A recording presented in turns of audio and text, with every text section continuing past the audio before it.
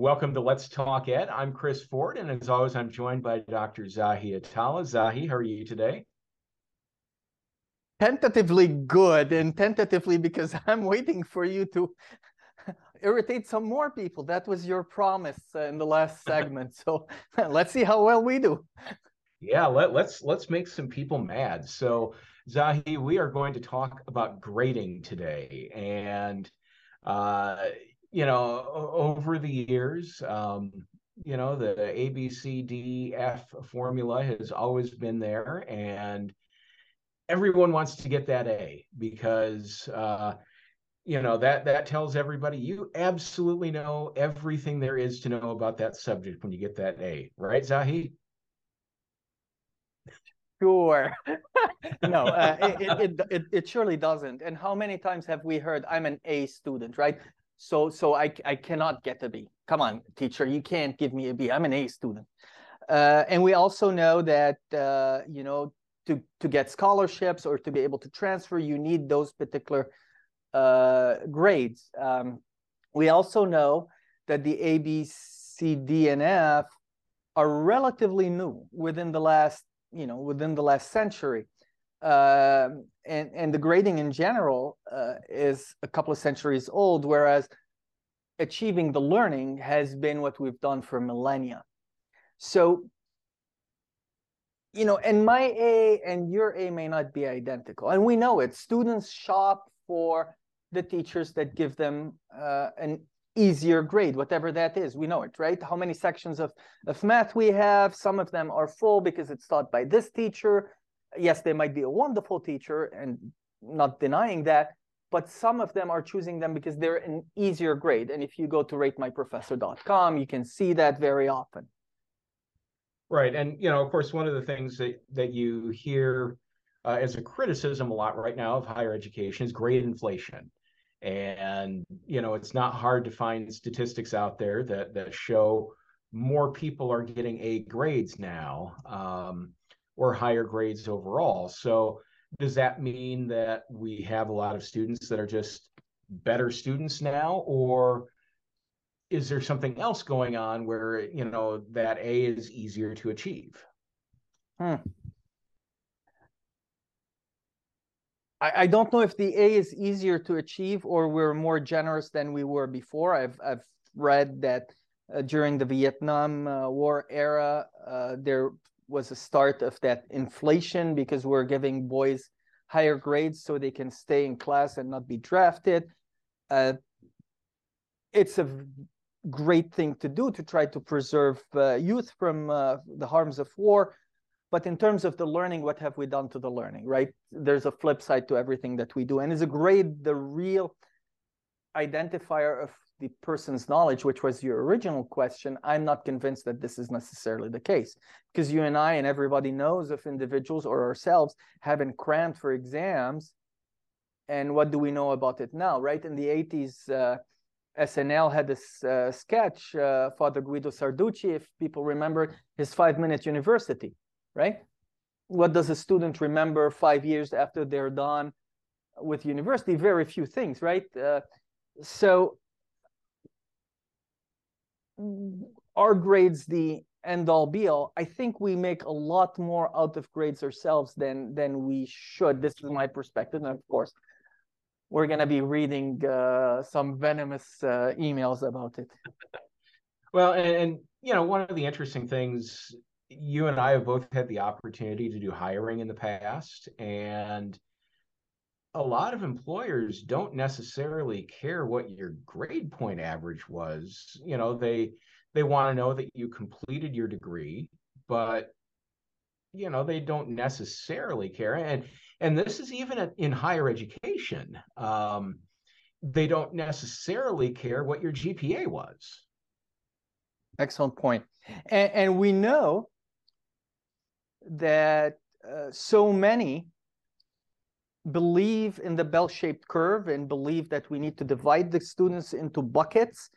Whether or not you deserve it, you're going to be getting an A. Whether or not you deserve it, you're going to be getting a C, based on some criteria that are subjective. And yet we're saying, well, those grades are objective.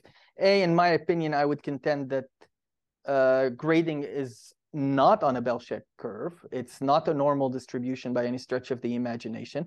Now, we can force it to be, of course, by doing what we're doing.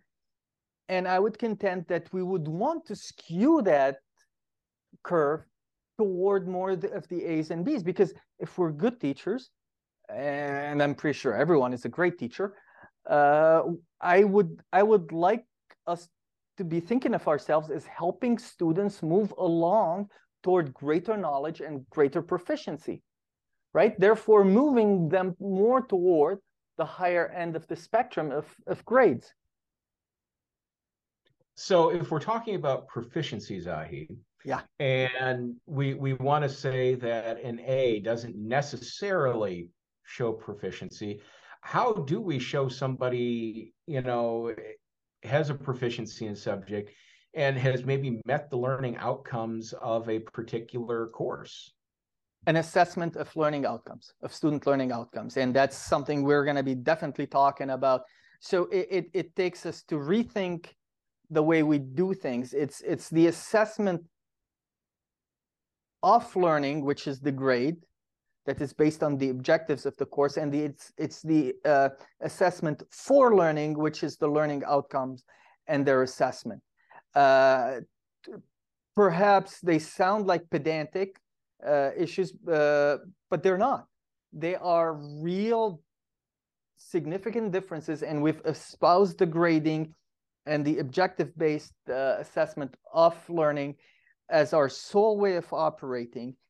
And an A doesn't really tell you a whole lot. You know, if I get the C grade, I'm going to be ticked. I'm not going to read what's inside it. And that's where the meat is. It's in that feedback. It's in that evaluative approach that we need to take more time working on with the students. There is an effect. There is, not just within the US, not just within higher education, but across all aspects of education across the world, there is a trend toward the ungrading. And there are books about it. There are wonderful presentations on YouTube and other platforms that speak effectively about the power of focusing on the learning and the ability of the student to reach those competencies, proficiencies, and performance opportunities, as opposed to, here you go, this is your grade, or, you know, look at your right, look at your left, half of you are not going to be here.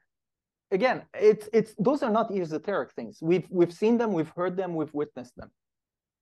Right. And, you know, the whole idea of the feedback is huge. You know, I think everybody, you know, at their core has some desire to take something and how do I do this better? And, you know, I think about that could apply in, you know, anything really. You know, it's not just, oh, I did a sloppy weld, or I put this cabinet together and it didn't go together as well as I could have. But, you know, we're also talking about, oh, I did this speech and how could I do it better? So without that feedback, what do you really have? Excellent point. And I remember, I'm going to say maybe 20 years ago, maybe a little longer, University of California, Santa Cruz was the only UC that did not use the grade point average, and they used an evaluation, and the faculty senate voted to move away from those. And I remember reading that some of the students were complaining that, and I agree with the students, that the grade is not informative to them. The evaluation they get from the faculty are what they're looking for, is what's helping them become better students, better learners, better potential employees down the road. Yet, there isn't a place where we don't have grades. And have we figured out a way to go from the ungrading and put it in the format of a grade because it satisfies Title IV, the federal financial aid, or it satisfies scholarships, or it satisfies passing metrics for our institution? Yes, we have. Well, and I can definitely see critics also coming in and saying, well, you're just making college easier now. And that's not the case. No, it's not.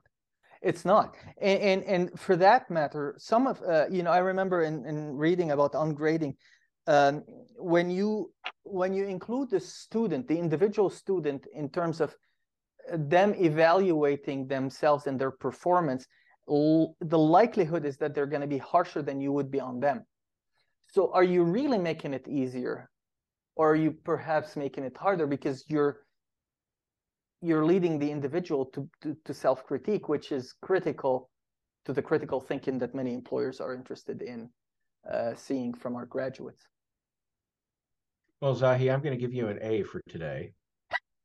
I'm going to rebel about that. Why are you giving me an A? So we have been talking about grading here on Let's Talk Ed. If you enjoy conversations like this, and we're just a couple of guys that like higher ed and always want to see higher ed improve. Hey, there we go. We're talking about ways we can make things improve.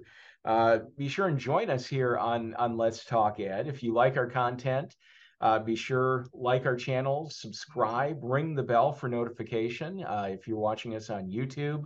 And of course, we are available on all of your favorite podcasting platforms. So for Dr. Zahi Atallah, I'm Chris Ford. We'll see you next time right here on Let's Talk Ed.